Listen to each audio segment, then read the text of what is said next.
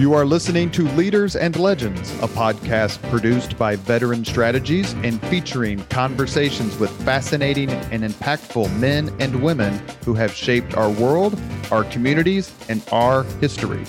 My name is Robert Vane, Principal of Veteran Strategies, and your host for our discussion. You are listening to Leaders and Legends, a podcast presented by Veteran Strategies, a local veteran public relations enterprise, and sponsored by Girl Scouts of Central Indiana, Garmond Construction, Leaders and Legends LLC, the Grand Hall and Conference Center at Historic Union Station, the McGinley's Golden Ace Inn, and McAllister Machinery, your friendly neighborhood Caterpillar dealer. You may find all your sales and rental equipment needs at McAllister.com. We are pleased to announce our podcast is now a member of the All Indiana Podcast Network in partnership with Wish TV. You may find Leaders and Legends at allindianapodcastnetwork.com. Thinking of starting a podcast or need to host a public meeting? Let Leaders and Legends LLC be your partner as you look for new ways to communicate your message. Please contact Chris Spangle and me at leadersandlegends.net. I thought I'd have to choose between an IT degree and certifications until I found WGU. There I earned both through one program. WGU prepared me to earn certs from CompTIA and others at no extra cost. WGU IT bachelor's and master's degrees have no set class times. Rather, students progress at their pace, completing as many courses as they can each 6-month term. I graduated faster, and you could too. Learn more at wgu.edu. Howey Politics and State Affairs Pro offer insider election coverage, polling, and analysis in Indiana. Our nonpartisan news and legislative tools create a winning combination pro subscribers can't live without. For all the resources you need this election season and beyond, visit pro.stateaffairs.com/IN. That's pro.stateaffairs.com/IN. Thank you for joining us on the Leaders and Legends podcast. Our guest today is Mark Updegrove. He is the president and CEO of the LBJ, Lyndon Baines Johnson Foundation, and serves as presidential historian for ABC News. Mr. Updegrove is the author of 5 books on the presidency, including the one we are discussing today, Incomparable Grace, JFK in the Presidency. Here's one of the reviews. We are lucky that Mark Updegrove has brought us this elegant, concise, knowing, fluent, and highly readable look at John F. Kennedy as president. In these troubled times, JFK's leadership looks better and better in the rearview mirror, and Updegrove here deploys his wise historical judgment to show us the essentials of why. Mr. Updegrove, thank you very much for coming on the podcast. Thanks so much for having me. In all of the people I've studied in history, and a lot of people, like we're celebrating the Queen's 70th year on the throne, and you had people like Henry V, who was just on for roughly 9 years. Long, short tenures, but I don't know that anyone packed as much into such a short time as John F. Kennedy did as president. How close or off the mark am I? No, I think you're dead right. It's a very consequential period, as well as being a very consequential presidency. So John F. Kennedy has to react to the crises that play out during the course of his administration, and he does so, I think, on balance, pretty well. But it's not just Kennedy; it's the times he's responding to. Of course, we were at the height of the Cold War during Kennedy's time in the White House. We were escalating our space program with Kennedy's vision to send a man to the moon by the end of the decade. The civil rights movement is beginning to come to a boil, forcing Kennedy to respond. We have the Cuban Missile Crisis that comes out of Cold War tensions, and on and on and on. So this is incredibly tempestuous. And John F. Kennedy is in the middle of it all. It seems that the mark of a true leader is almost like a quarterback. In other words, he or she comes through and does the right things at the biggest moments. How would you grade John F. Kennedy when it comes to some of the biggest moments of his presidency?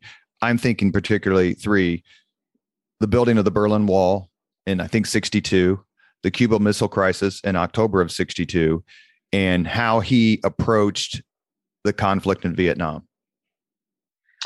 Well, I'll go through each of them. And as far as the Berlin Wall goes, it goes up in August of 1961. And Berlin is perhaps the most dangerous spot in the world. In fact, Nikita Khrushchev, the premier of the Soviet Union, called it just that, the most dangerous spot in the world. Of course, we had the... Didn't he refer to it as, forgive me, didn't he also refer to it as the West's testicles? The West testicles, which he was determined to chop off. Just all you have to do is squeeze Berlin, and you make the West howl. Sorry, Mark, go ahead. No, that's exactly right. And of course, Truman faced that with the Berlin airlift when the Soviet Union cut off access to West Berlin, and we were determined not to let that deter us. And Harry Truman ordered the Berlin airlift so that supplies could be rained down on the Berliners in West Berlin. But it becomes this incredibly tense spot because it shows the hemorrhaging of East Germans into West Berlin during before the wall goes up, and it's an embarrassment for the Soviet Union to see so many of the citizens in the Eastern Bloc fleeing communist tyranny. So they need to do something, and they construct a wall. And I think Kennedy does not react militarily. He lets them do that. In some ways, it solves a problem for John F. Kennedy. So he allows it to happen and doesn't rattle sabers over the issue. Although West Berliners are very angry at the administration for having done that. So I'd say I'd give Kennedy high marks on his treatment of that. You mentioned the Cuban Missile Crisis next, Robert, and I would say that you have to give Kennedy high marks there again. He resolves this incredibly tense standoff with the Soviet Union peacefully against all odds. The Cuban Missile Crisis, which occurs, as you said, in October of 1962, over 13 harrowing days, is perhaps the most dangerous moment in humankind, when there was the distinct possibility of a nuclear exchange between the Soviet Union and the United States of America, as the Soviet Union ships Soviet troops and missiles to Cuba, representing the first time that nuclear warheads from the Soviet Union were in the Western Hemisphere, just 90 miles from American shores. Kennedy doesn't paint himself into a corner. He leaves his options open. He tries not to engage militarily in order not to provoke the Soviet Union, and he gets out of that peacefully when the Soviets ultimately back down based on a quid pro quo agreement that the world wouldn't know about until much later. You withdraw your missiles from Cuba, and we'll withdraw our missiles from Turkey, which is in the backyard of the Soviet Union. So I'd say he gets very high marks for that.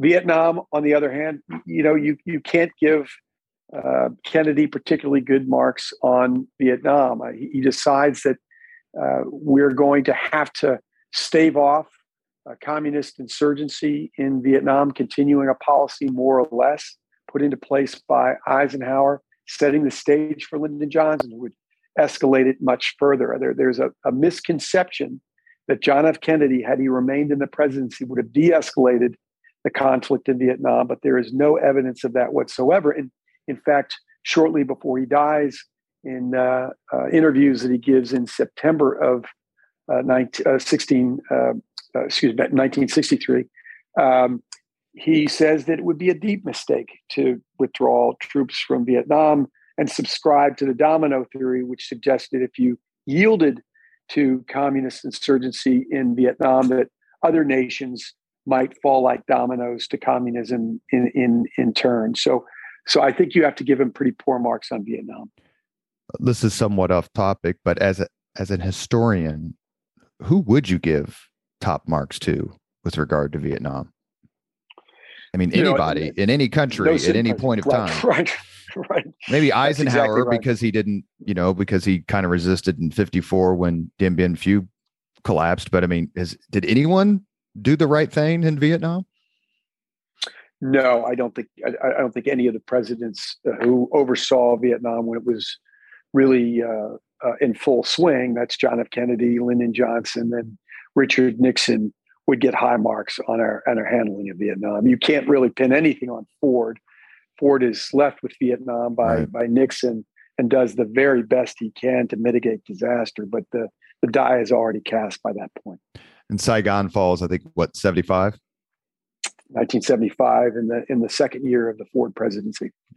Well, the one thing we should say is there's a heck of a lot of people who did the right thing in Vietnam, and that includes one of our previous Leaders and Legends guests, and that is Medal of Honor recipient Sammy Davis, and someone who appeared at one of your seminars, and that is Medal of Honor recipient and former Senator Bob Kerrey.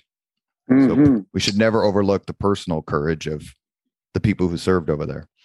No, and Robert, it's absolutely disgraceful that so many of those heroes, so many of the men and women called to service in Vietnam were never thanked properly for what they did for our country. When we asked them, ordered them in many cases to go over there, they were simply doing their duty as the commanders in chief asked them to do, and came back to hostile receptions in many cases by the American people, which is disgraceful. That's exactly right. My son did 2 tours in Afghanistan as a combat infantryman in the Army, and how he was received when he came back, at least in terms of the civic reception, is night and day compared to what the people received coming back from Vietnam, and especially the black soldiers, sailors, and Marines who were over there getting shot at by Vietnamese while their families were being shot at and had the dogs turned on them here in the United States. I honestly don't know how they did it, but that's another podcast. We'd love to have you back on to talk about that. Speaking of personal courage, I did some research, did a little more reading on John F. Kennedy's time in World War II. And I have to confess, it was a little more heroic than I thought it was. He almost got killed and suffered injuries that stayed with him for the rest of his life. How did you tackle that in your book? My book covers the presidency with a backstory of John F. Kennedy before he earns the office in 1960. But I would say you'd have to call him extraordinarily heroic in World War II. There is some controversy as to why Kennedy was in a mess in the Pacific to begin with, jeopardizing his ship, which got hit by Japanese destroyers, and his crew, which had to swim to shore. But Kennedy, once the crisis occurs, acts with tremendous courage, and he takes one of his crewmen in his teeth. He takes his shirt in his teeth and literally swims him to shore, ensuring that that sailor is not left behind. So in that instance, John Fitzgerald Kennedy is a profile in courage. Well, he received a Purple Heart and various other medals, and I was a little taken aback by how much he exerted himself to, like a true leader, like a true officer should, save and provide for his crew, for the survivors. His older brother, they never got it. Yeah, sorry. Yeah, and his older brother was killed late in the war, World War II, when a plane he was flying. I think he volunteered for a dangerous mission, and I think the plane blew up in midair. It wasn't shot down, if memory serves. And John F. Kennedy kind of famously said he went into politics, quote, because Joe died. Do you think that John F. Kennedy would have gone into politics if Joe had lived? Yes, I do. I think there's no question that Joe Kennedy Jr. was the hope of his father in becoming president. Joseph Kennedy Sr. was an extraordinarily ambitious man and had designs on the presidency himself, wanted to be the first Catholic president himself. Those prospects are more or less scrapped when he takes a very isolationist stand at the dawn of World War II, and at a time when he was the U.S. ambassador to Great Britain, and that more or less squelches any chances he has of becoming involved in politics directly himself. But he thrusts those ambitions onto his son, Joe Kennedy Jr., and as you said, Robert Kennedy dies dies in Europe as his plane does indeed explode. And I think his father pins his hope on the next in line, which is John F. Kennedy. So those political ambitions that he had for Joe were transferred to Jack, but they also suited Jack. That's the thing that I don't think people realize. Jack Kennedy wasn't drafted by his father. Great point. Jack Kennedy himself wanted to go into politics. As he says, he wanted to be at the center of the action. And in those days, an opportunity, getting into the center of the action, making a real difference in the world, meant in many cases going into politics. We didn't have the abundance of opportunity that we have today. And if you had any ambitions, if you wanted to make your mark on the world, you almost instinctively turned to politics, just as Richard Nixon and Gerald Ford and George Herbert Walker Bush and George McGovern did after serving in World War II. It was almost instinctive that politics was something you would think about if you had ambitions of those sort. That's a great point about it suited him, and his personality came through, obviously, as he moved up the ranks and eventually was elected president in 1960. But along with his dad, Joe Kennedy's ambition and pride in his family and his sons, there was also the crucial element of money. How much money did the Kennedy family have, and how did they spend it, not only to elect, obviously, John, but Bobby and Teddy as well? Well, the Kennedy patriarch, as I mentioned, Joe Kennedy Sr. amassed a fortune, mostly in the banking industry, also in Hollywood, also bootlegging operations during Prohibition. So he was probably one of the 5 wealthiest Americans, and that fortune helped to fund the political ambitions that his sons had. Jack, Bobby, and Ted. So that was enormously beneficial, having that Kennedy war chest that you could draw on to get your sons in politics, an advantage that so many others didn't have. When Hubert Humphrey was battling for the Democratic presidential nomination against Kennedy in 1960, he likened the Kennedys to the equivalent of a Walmart, and he was just a local hardware store. And it's true. They had so much more money and could do so much more.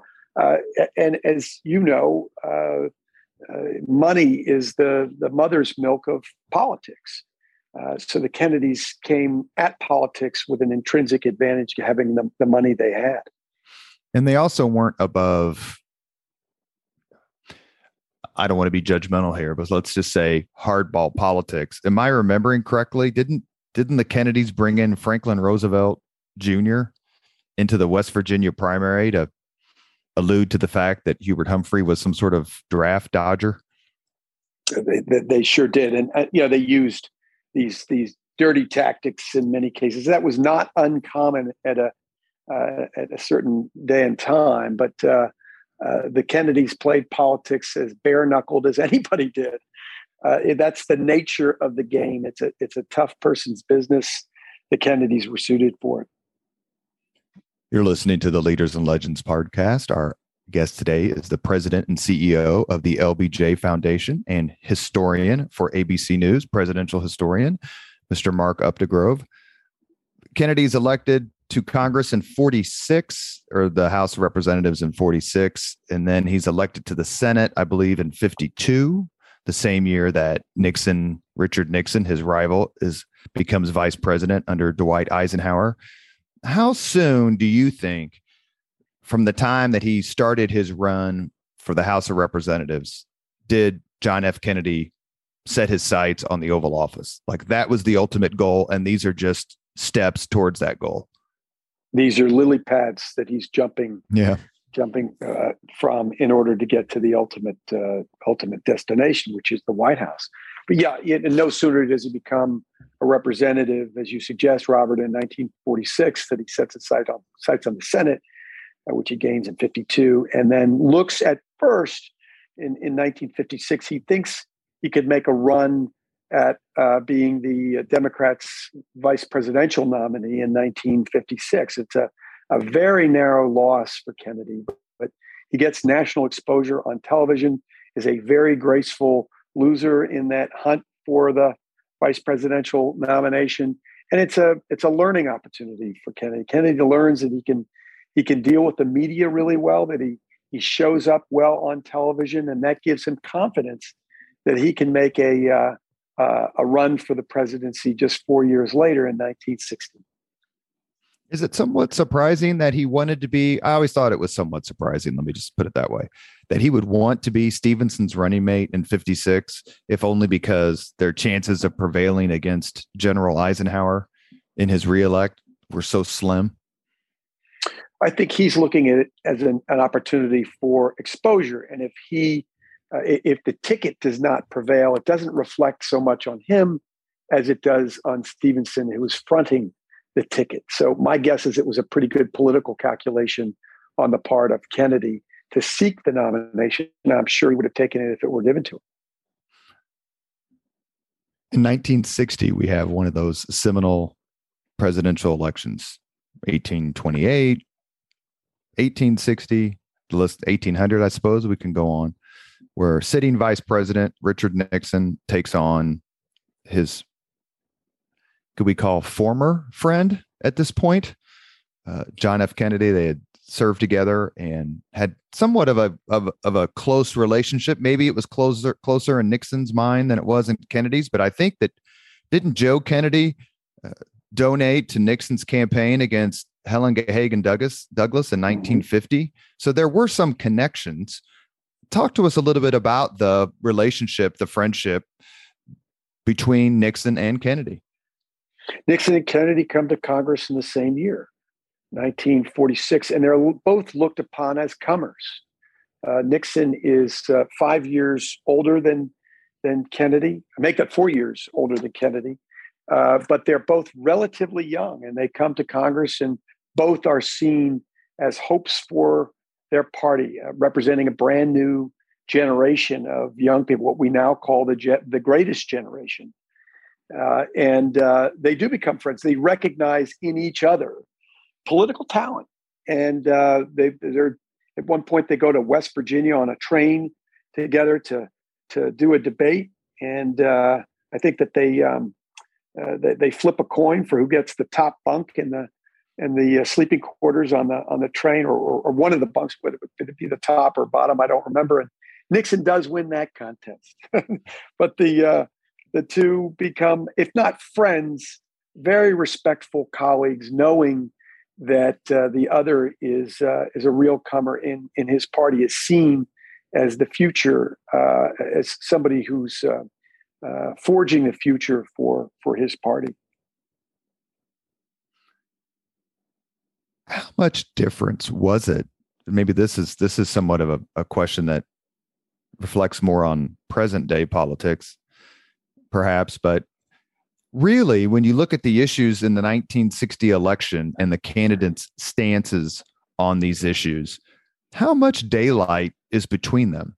I mean, I'm not an expert on the election. I've read several books about it, but I mean, it didn't seem like it was, McGovern versus Goldwater here. There seemed to have the Venn diagram seemed to be pretty fat in the middle, as opposed to what would happen today. Is that fair? No, I think that's very fair. It's not Clinton and Trump. It's not Carter and Reagan. There is not much difference between these two presidents. In fact, if you listen or watch the famous Nixon-Kennedy presidential debates in 1960s, the first presidential debates ever in the history of our country, you'll see that there isn't a great deal of difference. To your point, Robert, they come down pretty similarly on most of the issues. Bear in mind that, as I mentioned earlier, that the dominant concern in America is the Cold War. It's around foreign policy. And both men realize you have to take a hard line on the Soviet Union. First of all, because it's politically unwise to do anything but that, but also because there's a real threat of communist aggression at that point coming from the Soviet Union and to a lesser extent from China. How did Kennedy? And I try not to be a Republican too much on my podcast, but sometimes you can't control yourself. How did Kennedy become president? How did he win that election? And quite frankly, how accurate are the contentions by the Republicans and the Nixon supporters that there was widespread, or let's say concentrated, fraud in Texas and Illinois? Well, I think that's probably a fair assessment. Nixon and Johnson win by 118,000 votes, 0.2 of a percentage point. It is the closest election of the 20th century. That's remarkable. But they prevail. There are voting irregularities in Cook County in Illinois, the county that in which Chicago falls, and in Texas. Texas is sort of legendary for irregularities in elections at that point. Lyndon Johnson was thought to steal the senatorial election of 1948, just as it was stolen from him in 1941. Right. So Coke Stevenson, do I have the name right? Coke Stevenson? Coke Stevenson was LBJ's opponent in 1948, and the election is. I don't think there's any question that there's some voting tampering. But by the way, it just meant that LBJ's campaign stole better than Stevenson's campaign. Yeah, that's right. Stevenson, I think, was the governor, right, or former governor or something. Former governor, Justice Pappy O'Daniel, who was the former governor in 1941, or the incumbent governor in 1941, won the Senate election because he stole, again, much better than Lyndon Johnson did. So there's probably real credence to those claims that there were some vote stealing then. That said, I don't think you can say that has existed much in our history. I certainly don't buy the claims that the election was stolen from Trump in 2020. Our election system has improved markedly since then, and it's far more sound than it might have been in the days of Richard Nixon and John F. Kennedy. Well, I can only slightly add to that, and by saying that for 4 years, I directed the elections for the city of Indianapolis. You're talking 600, 700,000 registered voters. And for someone to steal an election, quote unquote, is impossible. It just couldn't happen unless you hacked into the computer system and changed numbers. And so what your point about how much different it is today as compared to then is well taken. I read a book called The Age of Eisenhower. I think William Hitchcock wrote it. I read it last year. And you could tell that it got to Eisenhower, this one particular campaign talking point in 1960 that Kennedy hammered home. And that is the missile gap. It's kind of gone down for political historians and geeks like me, and eventually became the credibility gap in the early 70s with regard to Nixon and various other characters. How was Kennedy able to convince the American public that there was a missile gap when, quite frankly, there wasn't?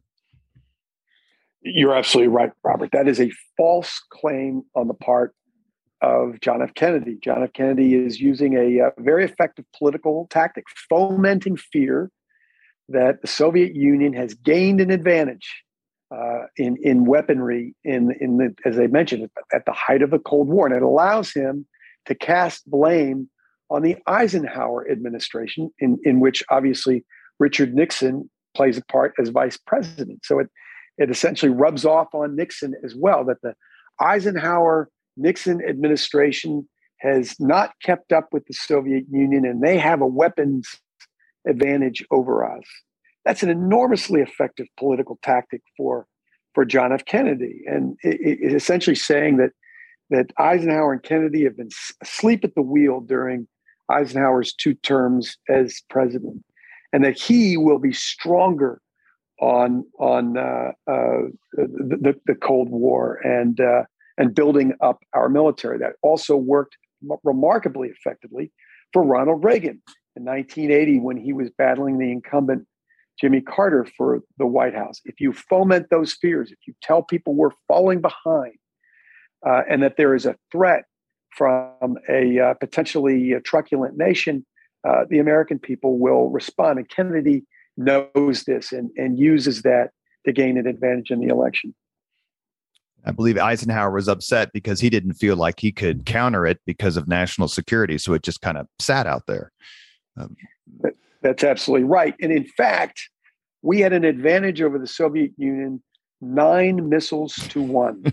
For every 1 missile the Soviet Union had, there were 9 that we had. But I think it was easy to stoke those fears to some degree, because we have to bear in mind that 3 years earlier, in 1957, the Soviet Union launched Sputnik, which was the first spacecraft, and it orbited the Earth, and you could actually see it in certain places. And we are really worried that the Soviet Union is going to put weapons in space, and that essentially becomes the catalyst for our space program, NASA, and to getting astronauts into space and ultimately to the moon. And Kennedy is certainly a champion of that effort.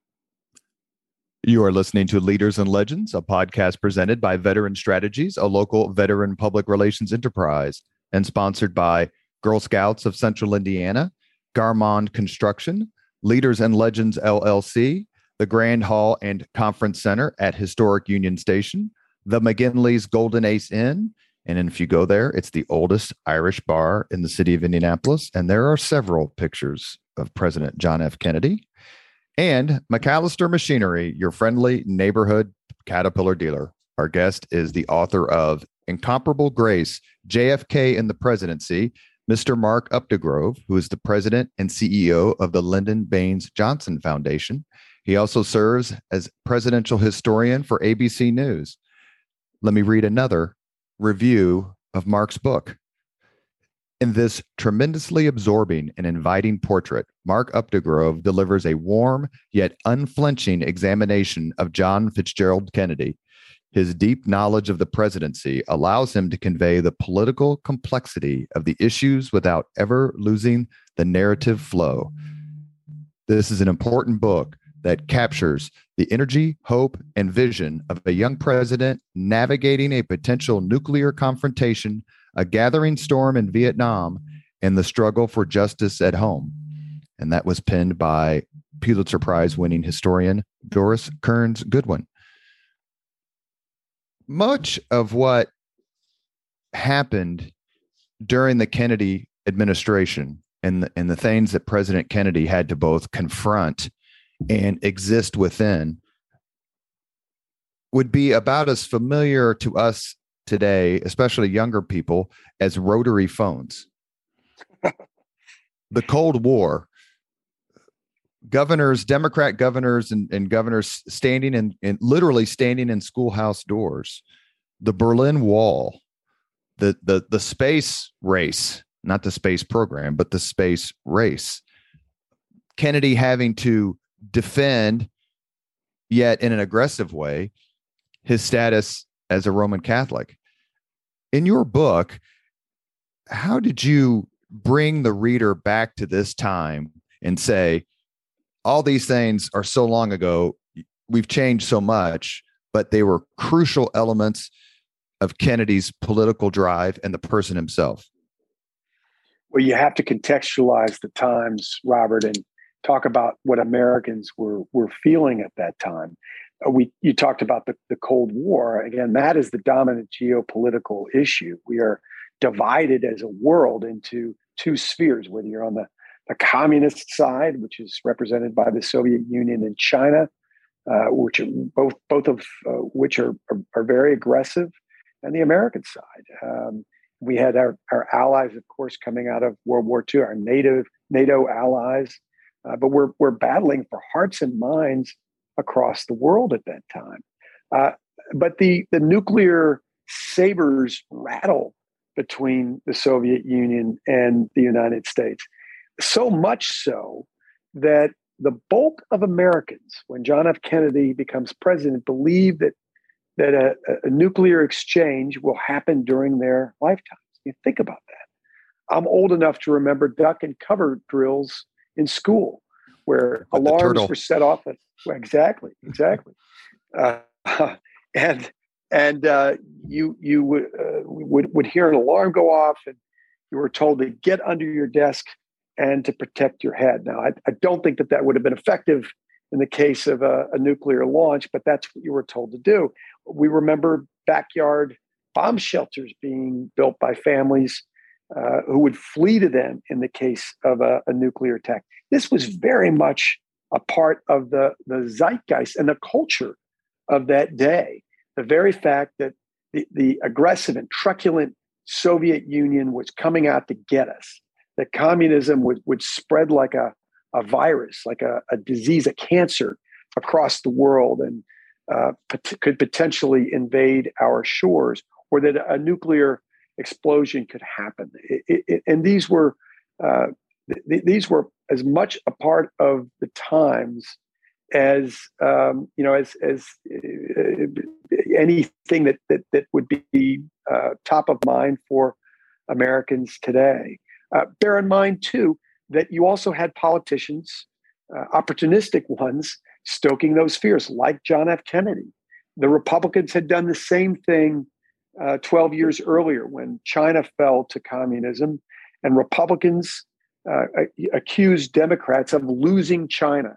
That was at a time when Harry Truman was in the White House. So John F. Kennedy was very aware that of the impression of Democrats as being weak on communism. Hence, this claim that there is a missile gap, that he exploits this misinformation about a missile gap that he exploits to show that he will be the strong one. He will make up for the deficits of the Eisenhower-Nixon administration. Probably next to, or maybe right alongside Barack Obama, John F. Kennedy exuded personal charm. How did that help him? We're kind of past the 1960 election in our discussion, but how did that help him as president? Did it help him with regard to dealing with Congress and some of his adversaries? Yeah, and the Kennedy charm was considerable, and it helped him enormously.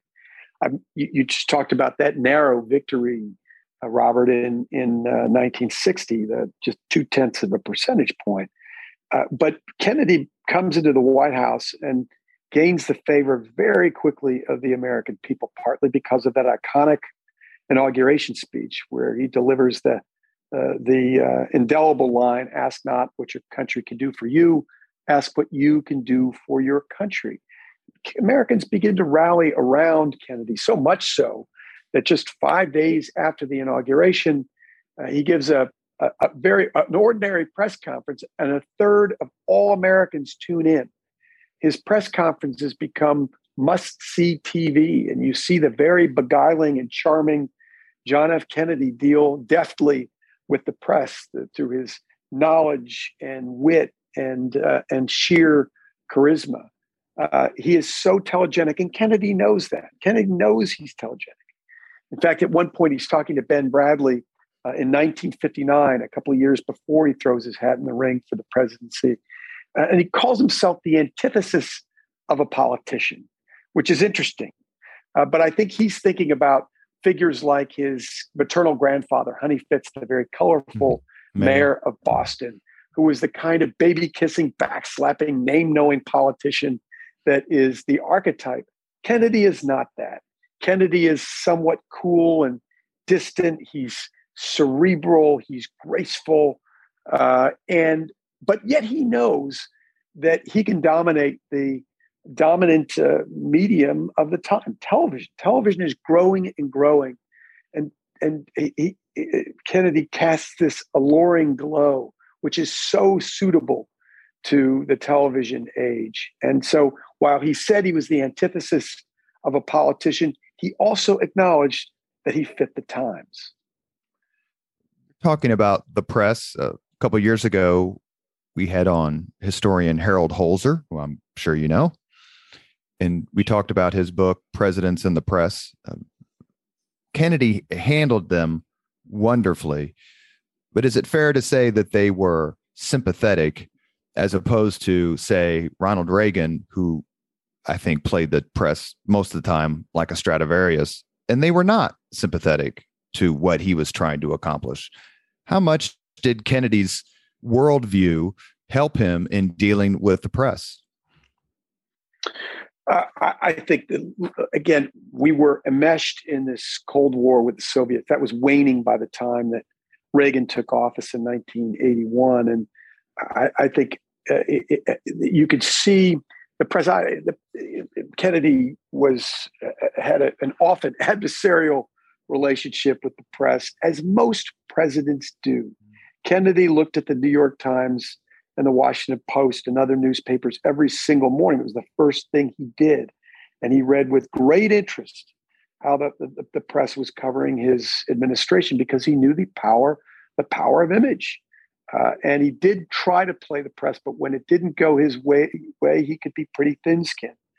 Lyndon Johnson, his running mate, once said when he was president, if I walked across the Potomac, the headline in the next morning's Washington Post would read, "President can't swim." And so, but was the press favorable to Kennedy? The answer is probably yes. He did beguile them. He did charm the press, just as he did the American people. One thing, and you don't flinch from this in your book, and it's become a bit of a fascination among people who study this time period, and that is the president's extramarital activity. How did you approach it in your book? And why do you think, as Ben Bradley flat out admitted, they protected him, the media protected him on this issue and didn't expose what he was up to, even though they knew it or claimed to know it? Sure. There was a code in the media at that time, which is that you didn't cover a politician's womanizing or drinking if it didn't affect their duties to discharge the office that they held. Walter Cronkite, I quoted in my book, as saying just that. Ben Bradley claims that he didn't know that Kennedy was womanizing. My guess is that Ben Bradley might have been one of the few in the press corps who really did, because he had a very deep personal relationship with Kennedy. But my guess is it might have been a little self-serving for him to say he didn't know, because the Newsweek, which he was working for at the time, didn't cover it. So I don't think it was considered fair ground for the media to go after politicians on that basis at that time. That would change later. I mean, that changed with Gary Hart, who challenged the press to follow him and to see if he was having put a stake out on me. Put a stake out exactly. on me. Which is precisely what they did. The Miami Herald did. That's right. That's right. Which led to his demise. And then we see what happens when Bill Clinton is womanizing in the White House, and it leads to a major black mark on his record. But yeah, listen. You have to put it in the context of the times, which I hope I did, Robert. It was very much part of the Washington zeitgeist to have extramarital affairs. I talked to Gerald Ford about this one time, and he said that most of the people he knew in Congress were having illicit or open affairs. It was almost accepted in some respects. And we also have to bear in mind that Kennedy learns about this from the feet of the master. His father is a world-class philanderer, has an open relationship in Hollywood with Gloria Swanson, one of the stars of the day. I think the Kennedys, the testosterone-filled Kennedy household, was the Kennedys almost used womanizing as keeping score, a way of competing with each other. They were so competitive. But there's one thing you simply cannot forgive John Kennedy for, and that's the way, in particular, that he treats a White House intern named Mimi Beardsley, who comes to the White House at the age of 19, loses her virginity to Kennedy a week later, and is really objectified by the President of the United States in ways that I just simply can't fathom. Is this the swimming pool incident? Well, it's an incident where there are many. Kennedy takes Mimi Beardsley with him when he goes away. He sequesters her in hotel rooms and has her wait for him if he wants to have a tryst.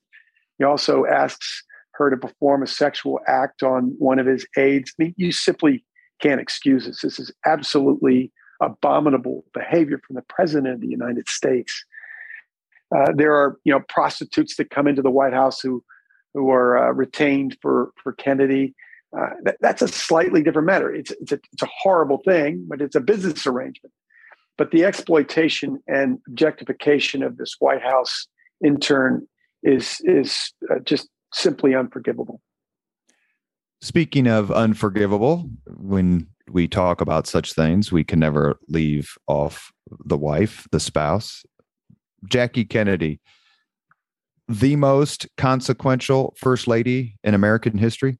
Yes or no?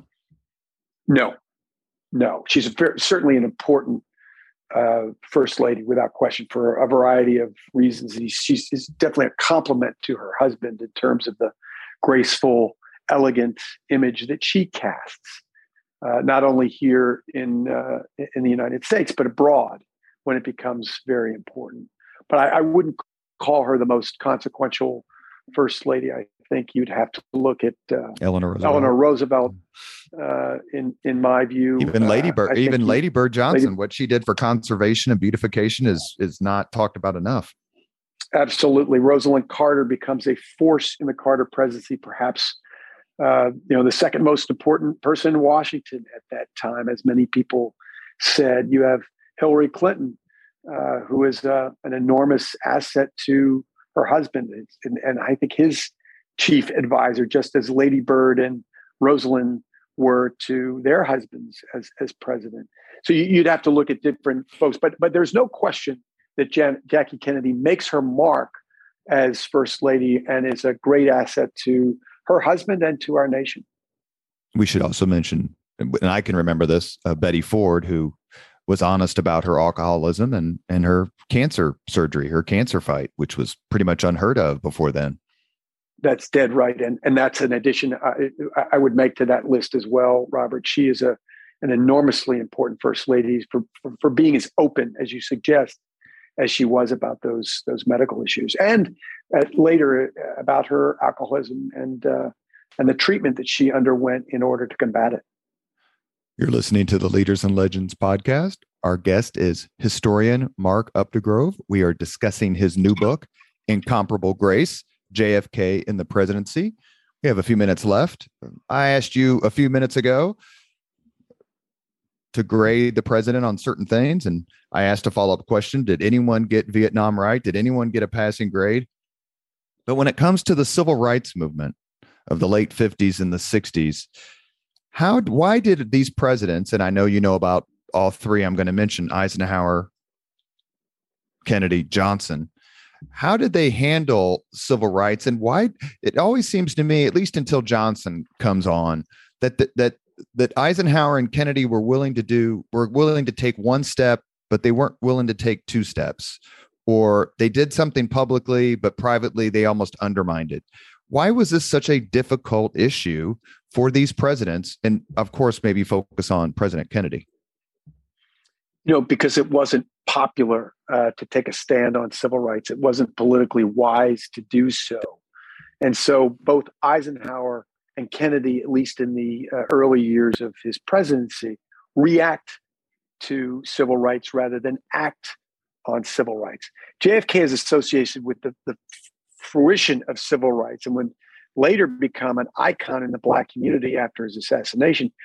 But while Kennedy intervened in the release of Martin Luther King from a potentially fatal stay in a rural Georgia prison in his presidential campaign of 1960, and would go on to win the majority of the Black vote, his commitment to civil rights was slow in revealing itself as president. The majority of Americans didn't see the urgency in pushing civil rights, and neither did Kennedy nor Eisenhower, who were far more interested in foreign policy and saw the civil rights movement's exposure to the ravages of racial prejudice as tarnishing America's image abroad as we battled for the moral high ground in the Cold War. It was hard to say that we were a better system when we were subjugating a large swath of our population. So as I mentioned, Kennedy didn't act on civil rights as much as he reacted, though he finally stepped up on civil rights by calling civil rights a moral issue and proposing the Civil Rights Act, banning racial segregation. He exercised little political muscle in attempting to pass the bill, which had languished upon his assassination. So you can give Kennedy credit for addressing the American public and elevating it to a moral issue, which becomes an inflection point in the civil rights movement. But you could fault him for not being as aggressive as he might have been in the cause of racial justice. And that the point you made is one that I've read in several books, and that is the importance of the civil rights movement in the context of the Cold War struggle, especially the rhetorical struggle against the authoritarian communist Eastern Bloc. Did that help catalyze Kennedy's movement on these issues that, to your point, we're talking about, what happens in Hungary in 1956, and, the Soviet Union, the Hungarians can go, well, look what happened in Selma. Look what happened in Montgomery. Look what happened in Birmingham. Absolutely right, Robert. Every time we tell the Soviet Union we're a better system, they can point to the systemic injustice racially that plays out throughout America, and particularly in the Deep South. But I think the reason that Kennedy finally takes a stand in 1963 is partly because of the direct action campaign by the civil rights movement led by Martin Luther King in Birmingham, Alabama. Many of us can conjure up images of gnashing dogs, German shepherds, lunging at civil rights protesters, and protesters being pinned against walls by weaponized fire hoses. And those are really powerful images that appear on newspaper front pages across the country and across the world. At the same time, you have Martin Luther King going to jail, being incarcerated in Birmingham, and penning the very seminal letter from a Birmingham jail talking about why civil rights are important now. He's being counseled by clergymen to be patient, and he tells him he gives a very eloquent statement about why Black people should not be patient. The time for civil rights is now. So Kennedy is starting to get worn down by the civil rights movement, which gets bigger and bigger and bigger. And finally, things come to a head for Kennedy when George Wallace, the segregationist governor of the state of Alabama, literally stands in the schoolhouse door at the University of Alabama to prevent its integration. Kennedy sees that this demagogue is going to go on TV and exploit that for his own political gain, and decides to preempt him by making a national address on civil rights that same evening. He doesn't have enough time for his speechwriter to craft a speech, but Bobby Kennedy, his closest advisor, his brother, urges him to do the speech anyway, to speak from his heart extemporaneously about the quest for civil rights. And again, Kennedy elevates it to a moral issue, and that becomes an important crossroads in the fight for civil rights in our nation. Of all the programs, not events, but programs and initiatives, maybe I guess we should throw in the Peace Corps. So I'm gonna qualify my own question. So forgive me, Mark. Were any of them more personally influenced and accelerated more than what John F. Kennedy did for the space program? I think that's a great example, Robert, of the impact that John F. Kennedy really did make. NASA was launched in the wake of the launch of Sputnik by Dwight Eisenhower in 1957, but our space program really wasn't going anywhere. It was pretty weak relative to the Soviet Union. And John F. Kennedy realizes that it needs to be galvanized, and that Americans need to understand why it's important to spend time and resources and money on the space program in order to get ahead of the Soviet Union. And so he goes to Rice University, and he gives this rousing speech in which he says, we choose to go to the moon and do the other things, not because they are easy, but because they are hard. And he makes the quest for the moon almost a uniquely American proposition, why we as Americans are meant to do this and what it's going to mean to us. And again, that gives a shot in the arm to the fledgling space program. And this is after the time when Kennedy talks about the fact that we're going to put a man on the moon by the end of the decade. That was a preposterous notion in some respects. Almost like saying today that we're going to put a paper plane on Mars, because our space program was not doing it. It was languishing, again, particularly relative to what the Soviets were doing at that time. But Kennedy makes that claim. Americans rally around him. And as we all know, we end up putting men on the moon in June of 1969, right before the end of the 1960s. A past guest on the Leaders and Legends program, and someone I quite frankly still to this day can't believe I got to talk to for about an hour and a half, is Secret Service agent Clint Hill. He came on the podcast and we had a strong discussion, not only about his career, but obviously November 22nd, 1963. As a historian, how do you approach that day and its aftermath? And what were your conclusions? I don't deal much with November 22nd, 1963 in the book, except to say that Kennedy was shot and ends up dying shortly thereafter.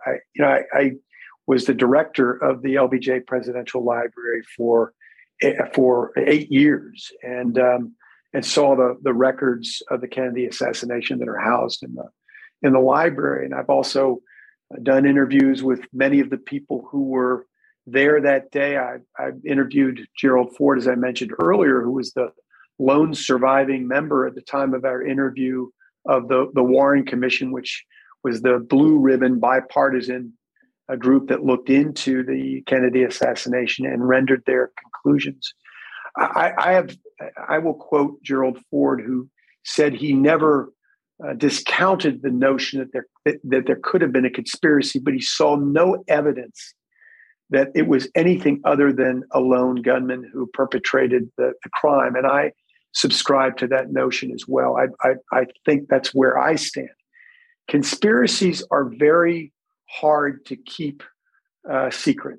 It would take a lot of people to keep secret a plot as big as the murder of the 35th president of the United States. And I've never seen anything that's credible and compelling that would lead me to believe that it was anything other than a lone assassin, Lee Harvey Oswald, who was deranged, this loner who had a history of erratic behavior and was psychotic. It was the actual assassination. I just don't see any reason to go any further than that. And I've read material recently by somebody who knew Lee Harvey Oswald, who said he had no doubt that Oswald was capable of an act that horrific. And as Clint Hill said on the podcast, he had all the advantages that day. He did indeed. Yeah. He did indeed. The conditions were ripe for something like that happening. And unfortunately, it happened in worldview. I think it was 1962. Maybe it was, correct me, when Kennedy friend and his famous historian, Arthur Schlesinger, came up with the ranking. He and other historians, they ranked the presidents. Maybe the first time, and there have been several rankings, obviously, who knows how many since then. But as a presidential historian, Mark, would you place John F. Kennedy in the top 10 of all American presidents? I would, and I did. The C-SPAN does a poll every time there is a change in administration. And so the last poll was done when Donald Trump left office. And I did put Kennedy in the top 10. I would put him at toward the latter end of that top 10. I don't think he's in the pantheon that is reserved for our greatest presidents, George Washington, Abraham Lincoln, and Franklin Roosevelt. But I'd put him at about 9 or 10. I think Kennedy had great potential at the very end of his presidency, and he's often given credit for the potential that he had. I don't think that's right. You have to judge him on the record that he showed as president. But he did show us, get us believing in something beyond ourselves. He got our nation rallied around each other. He saw a peaceful end to the Cuban Missile Crisis. As I mentioned, Robert, perhaps the most dangerous moment in humankind. And there's a quote from Clement Attlee who says that, who said of Winston Churchill. Clement Attlee was a successor to Winston Churchill, and he said of Churchill's gift for oratory during the Second World War, words at great moments can be deeds. And while there isn't a great legislative record for John F. Kennedy, the words that he says at crucial moments in his presidency become deeds. We just talked about the "We Choose to Go to the Moon" speech at Rice University and how that gives a boost to our fledgling space program.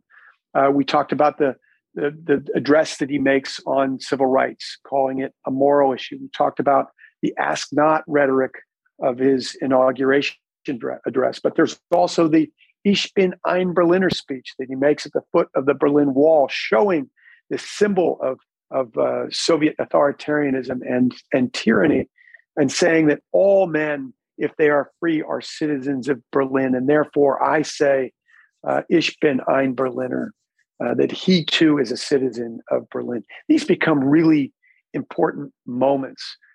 In addition to that, add the speech that he makes at American University, essentially extending an olive branch to the Soviet Union in the hopes of signing the nuclear test ban treaty, mitigating the threat of nuclear fallout and damage. And I think you have to give John F. Kennedy relatively high marks.